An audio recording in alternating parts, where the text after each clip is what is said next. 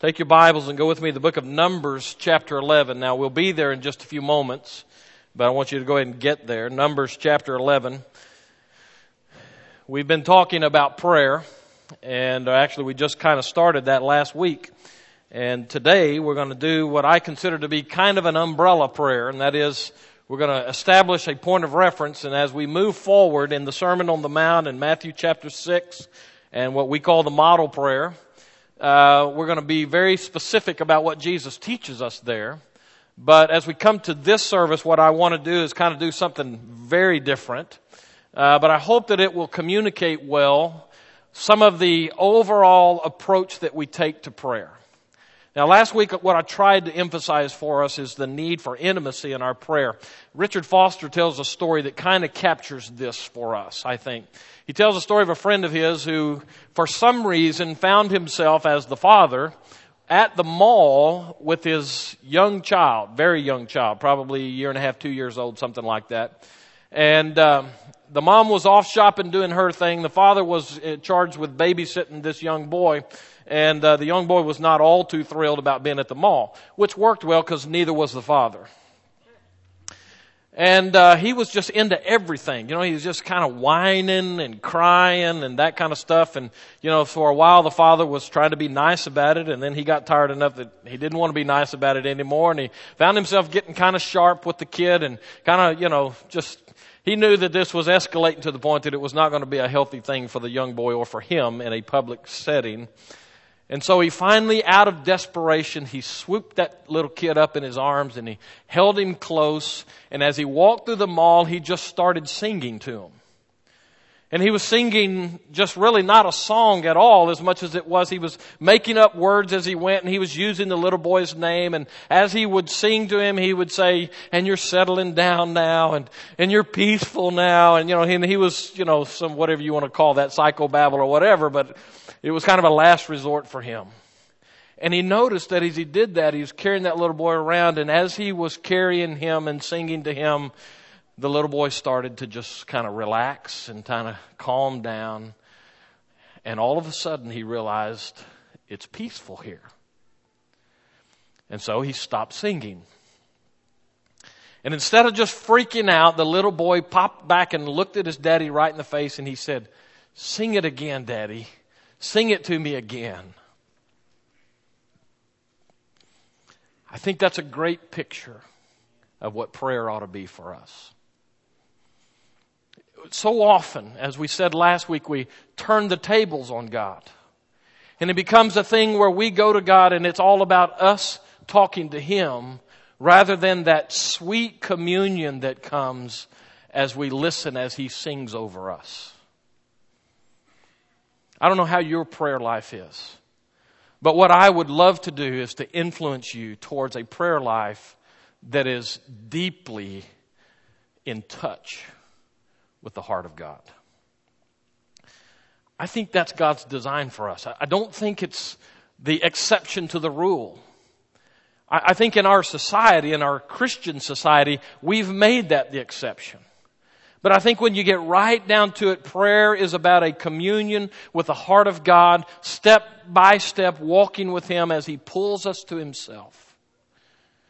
I don't know how your prayer life is, but that's what I would like for us to share together as a people.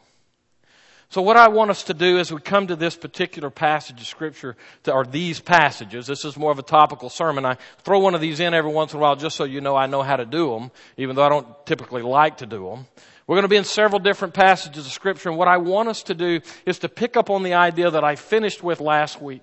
And that is that typically we look at prayer as this one-shot thing. We go through our cafeteria approach and we look at what the offerings are and then we say, okay, God, this is what I'm going to focus on today in my prayer life. Better said, prayer is more about a combination of things. So I want us to kind of lay out several different types of prayer today. I've been amazed this week and very pleased this week. As well into the week as I talk to people who are here, they're still talking about last week and trying to get and wrestle with this idea of prayer and what it can be for us. And so let me give you a few other things. In those discussions, I've heard us refer back to that old tried and true Baptist ACTS approach to praying, which is adoration, confession, thanksgiving, and supplication. Well, let me give you a few others to throw into the mix, and actually I'll pull in on some of that. But as we do this today, what I want to emphasize is it's better that we don't have just one steady diet of one type of prayer. There's a myriad of things that come into a prayer life. I love spaghetti. And Butch put together a killer plate of spaghetti last night. Right? But as much as I like that, I don't want spaghetti all the time. Right? Now I know Marshall does. Marshall likes that spaghetti stuff. Right? There you go, buddy. That's right. But even Marshall sooner or later is going to want something other than spaghetti. So let's look at some variety in prayer today. Now this is going to be pretty unorthodox.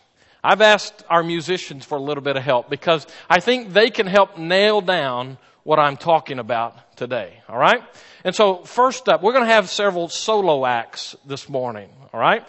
And so I'm going to let them play a little bit, and then I'm going to talk a little bit about prayer. And so first, I think, is Don on the drums. All right? So give it up for Don on the drums.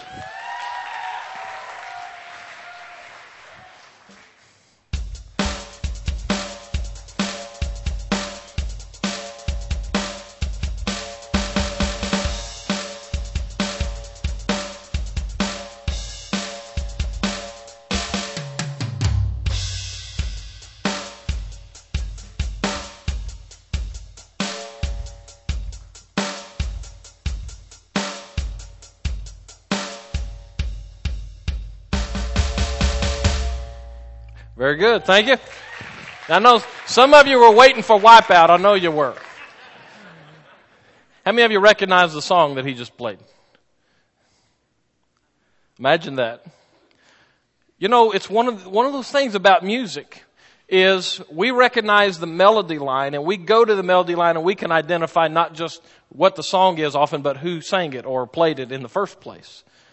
But without the drums driving and giving us the consistent, steady beat of what's going on, whatever else happens there is difficult for us to follow. Now, one of the people that I missed just a moment ago was Macon Hatton. Is he here or did he have to go back to... There he is, right here in the middle, okay? Stand up. Now,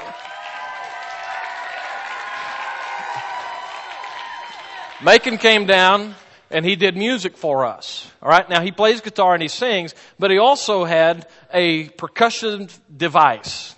I don't know what, it's a box. Okay. It looks to me like a box, but even with just himself playing the guitar, he had the ability to put some drum to it because it helps to drive and to keep the whole song on pace. All right. So I want us to take that perspective and I want to pull into an arena of prayer that I call the inward movement of prayer. Now, there's several different ways we can pray as it relates to this, but here's the basic idea. There needs to be that part of our prayer life that moves us to focus inward. All right? Now, actually, I believe that probably for me, most of the time, this is the place I start in prayer. Because this is the place where you just get gut level honest with God. Now, I've talked with people through the years. It's an amazing thing how many people really struggle with being honest with God.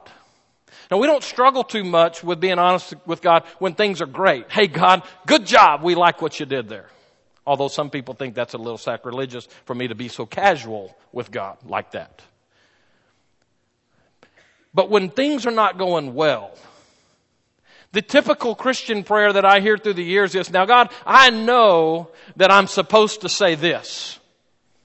As opposed to the prayer that Habakkuk prayed and Jeremiah prayed and Moses prayed. That's the prayer that says, come on God, what's going on here? You ever wanted to pray that? You ever thought that in your head and thought, well, I can't really pray that. So we start off, God, I love you so much and I thank you for what you're doing. Our pre-programmed prayer lives.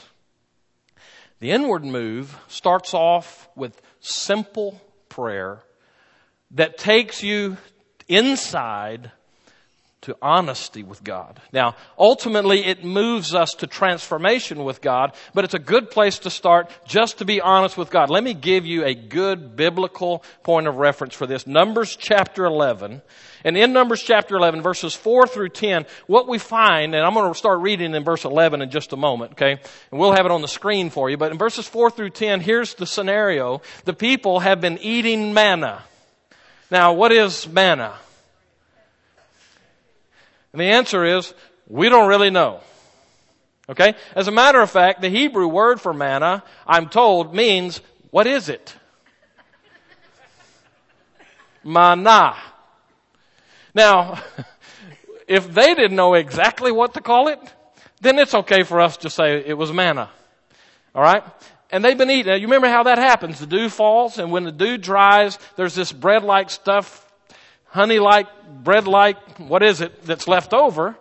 And they go out and they gather it, and they eat it. And they do that because God's providing for them as they go through the wilderness where there's nothing to eat.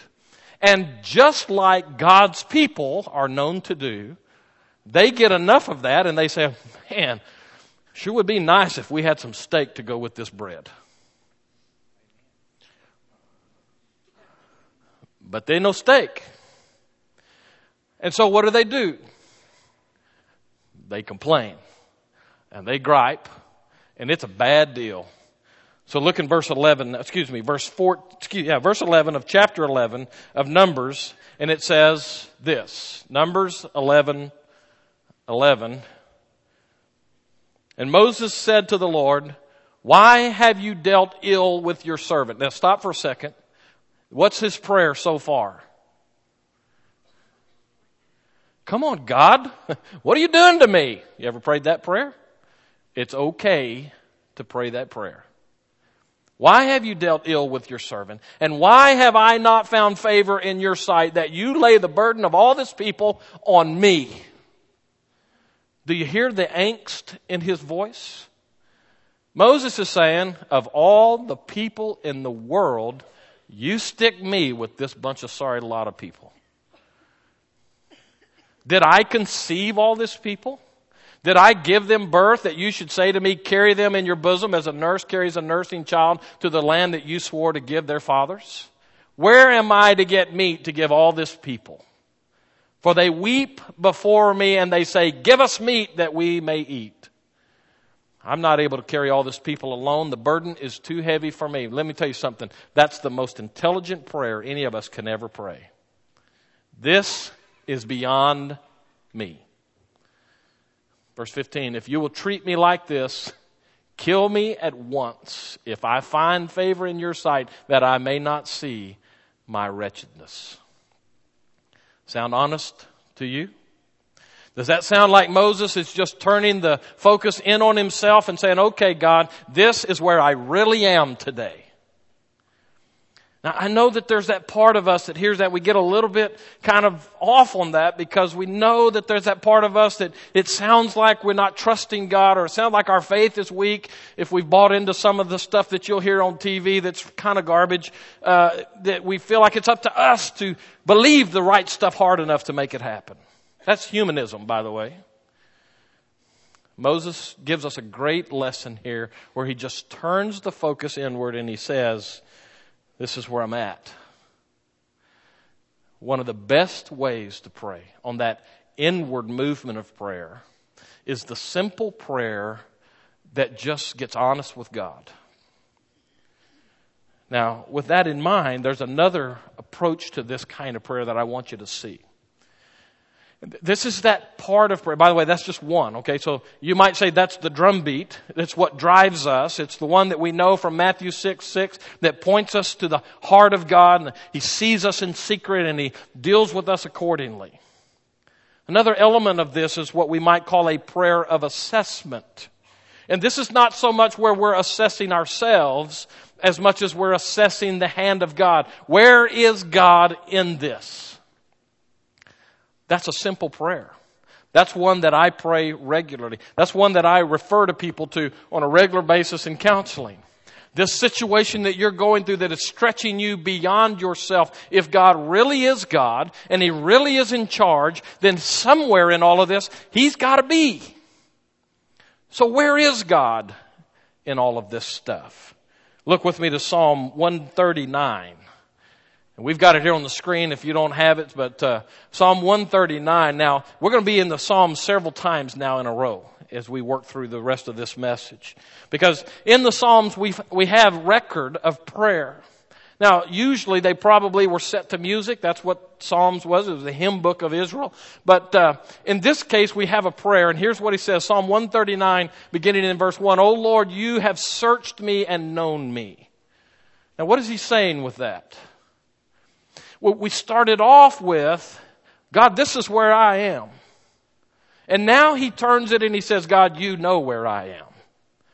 You know when I sit down and when I rise up. You discern my thoughts from afar. You search out my path and my lying down, and you're acquainted with all of my ways, even before a word is on my tongue. Behold, O Lord, you know it altogether. What the psalmist is doing for us in his own prayer before God is he's reminding us that even though we have the freedom to go to God and say, God, this is just where I am today, we have to also remember in this inward movement of prayer that we can find the hand of God somewhere in there because we know the heart of God. It is a great piece of information that you can lock on to. That piece of information is the one that says nothing happens to you, but that God is intimately aware and concerned. So put this with what Moses prayed. Moses says, God, let me just put it in road tramolese for you. Moses says, God, I cannot believe you did this to me. And I would rather you kill me than make me keep it up. But the psalmist informs Moses by saying, but then again, God, you already knew that about me, didn't you? You already knew that this was beyond me. You see, this is why I said last week, I think it was, maybe not last week, but recently, that all real prayer begins with God.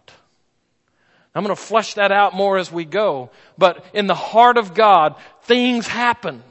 And as God moves us forward, He allows us, and sometimes He engineers circumstances to get us in a place that we come to the end of ourselves. That's the best prayer you can pray. God, I'm beyond myself here. Because that's where you find that He is never beyond Himself or you. Simple prayer that moves us inward. We looked at inward transformational kind of prayer that says, okay, God, I don't like where I am. I don't know where this is. Or maybe it's the day that you say, this is an incredible day. And then the prayer of assessment says, but it's only that because you're with me and you know me. And you know what I need. This is the prayer that sees things not as you see them, but as God sees them. By the way, this is a good end of the day kind of prayer. Macon taught us a great chorus, song, whatever the right musical term is, that talks about in the earliest part of the day and in the latest part of the night, praising God. How do you pray at the end of the day? One of the best things you can do is come to the end of the day and in prayer, just trace God's hand in it. The inward move. As we do that, what we begin to see is that there becomes an awareness of God who's with us through the day.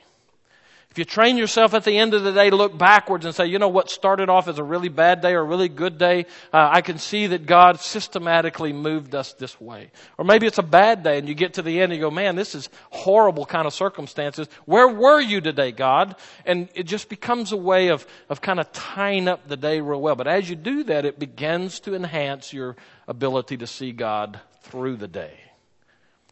Real prayer. You know, Paul says, pray without ceasing. We'll get to that eventually, probably in this series, but Does that mean that we're to walk around going, with our eyes shut and driving by braille, when you hit something, you go the other direction and, because you're always mouthing this word of prayer to God? I think Paul understood something of what we're talking about here. It's that constant awareness of the presence of God with you, in constant communication with Him. The inward move. There's a second movement of prayer. Let's go from the drums to the bass. This is Gene Pickering, plays the bass guitar. I feel like one of those talk show hosts. Give it up for Gene, okay?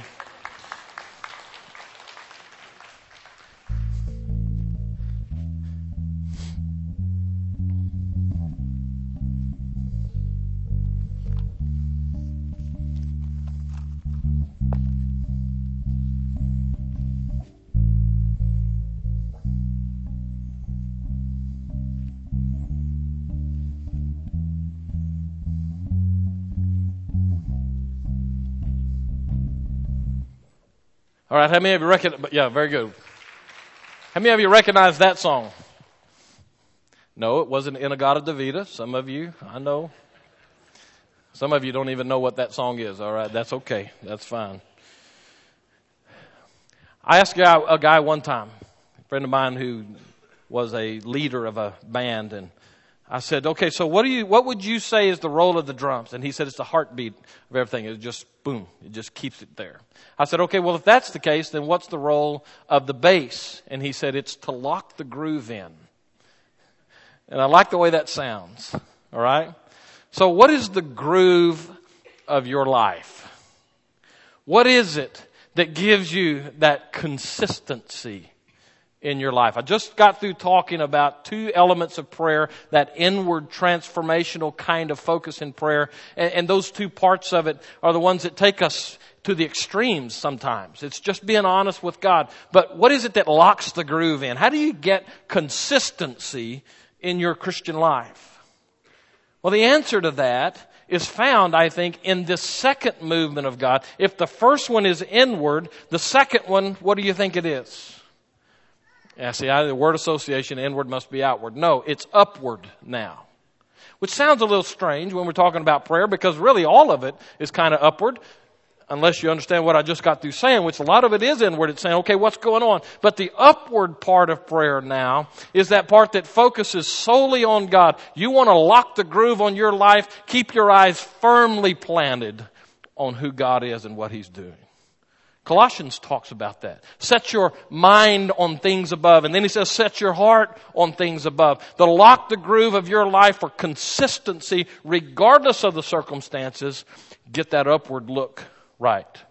Now I go back to that Baptist thing that we use, the ACTS part of it. Because adoration is a huge part of this. How do you view God? Actually, this part of prayer ought to flow naturally from the one I just talked about. Because as you begin to assess where God's hand is in this, you begin to see that God's hand is always in this, in your life. And that moves us to honor Him. Look at Psalm 35. And actually, this kind of prayer is both thanksgiving and praise put together, and this verse captures both. The psalmist says, I will thank you in the great congregation, in the mighty throng, I will praise you. What is it in your life that triggers adoration? Let me just take the last couple of days. I jokingly said to some of the parents after they dropped y'all off on Friday afternoon that we really hoped that they would get back to pick you up today, because we were afraid that maybe with 2 days away from you, they would go, you know what, this is pretty nice. We'll just let them keep them for a while. So everybody's parents showed up. You got all your stuff picked up? Hello. Y'all are okay. I know you're tired. It's been a long deal. What is it that triggers God for you? And what I mean by that is an awareness that takes you beyond the circumstances to praise. While we were out, Camp Waluda If you haven't been out there, I got to tell you, it's worth a drive. Now, not the way we went, okay, because the way we went is we left here and went up to 327 and into downtown Steelers. We went up and we got there just in time to catch the train that was slowing down, that stopped, that backed up and stopped.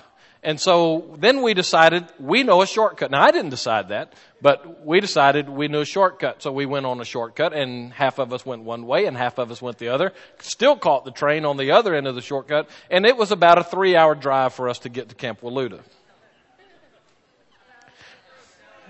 Oh, an hour and a half, yeah. It's a 20-minute drive, but it still took us forever to get there. Now, all of that, once we got out there, and we drove, way deep out into the woods, and I was thinking to myself, this is where they filmed some of those movies with guys with knives. And sure enough, we saw a movie with a lady with a knife right after we got there. But we started walking around. Teresa and I just kind of started walking around out there a little bit, walked down to the creek. You know, as I was walking through there, I just had to stop every once in a while and look around and go, man, you know, God is incredible in His creation. Walk up to the creek and see that going by, and you know that all underneath the surface of the water, there's an entire another kind of ecosystem going on under there. And on the banks of the creek are one thing. You get down into the woods and you see trees that have fallen and are rotting, and the floor of all of that stuff covered with leaves, and you know there's an ecosystem going on under there. And you look up into the tops of the trees and you see birds flying around, and you know that God spoke it all into order. What is it about your life that triggers praise for your Heavenly Father? I'm afraid that this is one of those areas of our Christian lives that we kind of give lip service to because we know we're supposed to, so that we can get on with the business of asking God for stuff.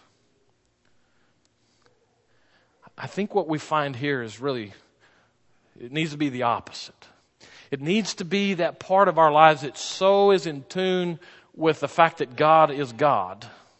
And He's incredible in every aspect of who He is and what He does, that it forces us on our face before Him to honor Him as God. When we get that part in place, it locks the groove. Like that bass guitar, boy, it just keeps us pushing. And the world can fall apart under your feet. And you can look around and say, that tree that's been here for 90 years or 100 years, seen hurricanes, seen droughts, seen rainstorms, seen windstorms, and God says, that's my tree. And it's in place. And then we find those passages of Scripture where it says that we are much more precious to Him than some of that other stuff. Locks the groove. When you can go to God in prayer on a consistent basis, be amazed at who He is. Well, that puts a lot of that other garbage in perspective.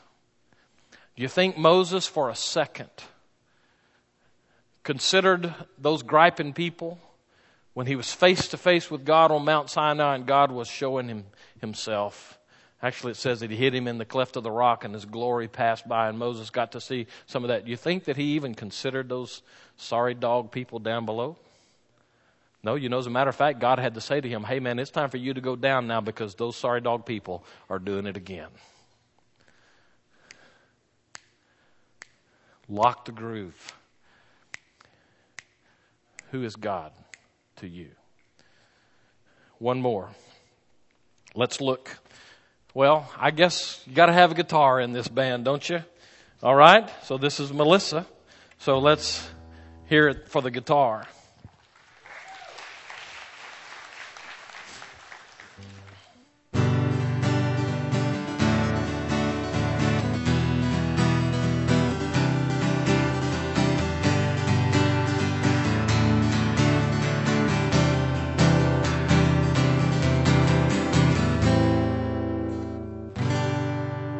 All right, thank you. Oh, I'm sorry.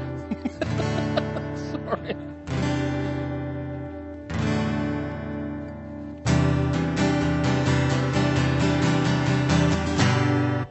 Now can I go? All right. Thank you very much. All right. Now, how many of you recognize the song that time? Now we're starting to see a little bit to it, right? Okay. And as good as that is, by itself, it's still a little lacking, right? So there's another movement in prayer. Now this is still part of that upward movement, but this is the one that we're going to spend some time on because I think these are actually, it's kind of part of maybe the hardest part of prayer. Psalm 119:11. Our Awanas kids can probably quote this one. Psalm 119:11 says, I have stored up your word in my heart that I might not sin against you. The other King James Version says, your word I have hidden in my heart that I might not sin against you. Now here's my question to you. How do you get God's word in your heart? The easy answer is you memorize it. And that's partially correct.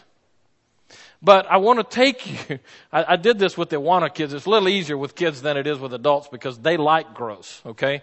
So I don't want to be too gross in here because we're going to go have lunch in just a little bit. But I want you to envision a cow as it eats grass. Some of you are already going there with me. I can see you going, yeah, go with the gross stuff. So the cow eats the grass and he chews it up. And what does he do? He swallows it. And then later, he says to himself, kind of hungry.